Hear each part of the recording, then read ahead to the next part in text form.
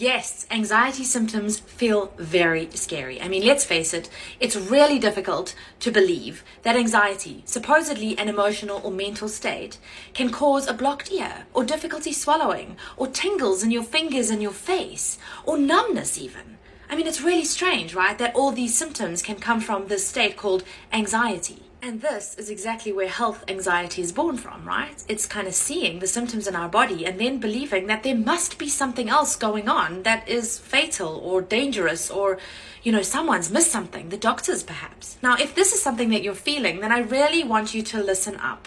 You see, I address this in so much detail inside my Ease Bootcamp and with all of my clients, because it is so important for you to feel empowered and understanding of your anxiety and what it's doing in your body. Like, how does it create these symptoms? Because once you understand exactly what anxiety is doing and how it creates symptoms like a blocked ear or tingly fingers, then when your doctor says it's just anxiety, it's so much easier to lean into and believe that that is the case. Now, going into each and every symptom of anxiety and trying to explain that here in a short form video on TikTok is impossible. But what I highly advise you do is go and do the research on how anxiety causes the symptoms that it does, especially if you're afraid of the symptoms that you're experiencing. Shortcast Club.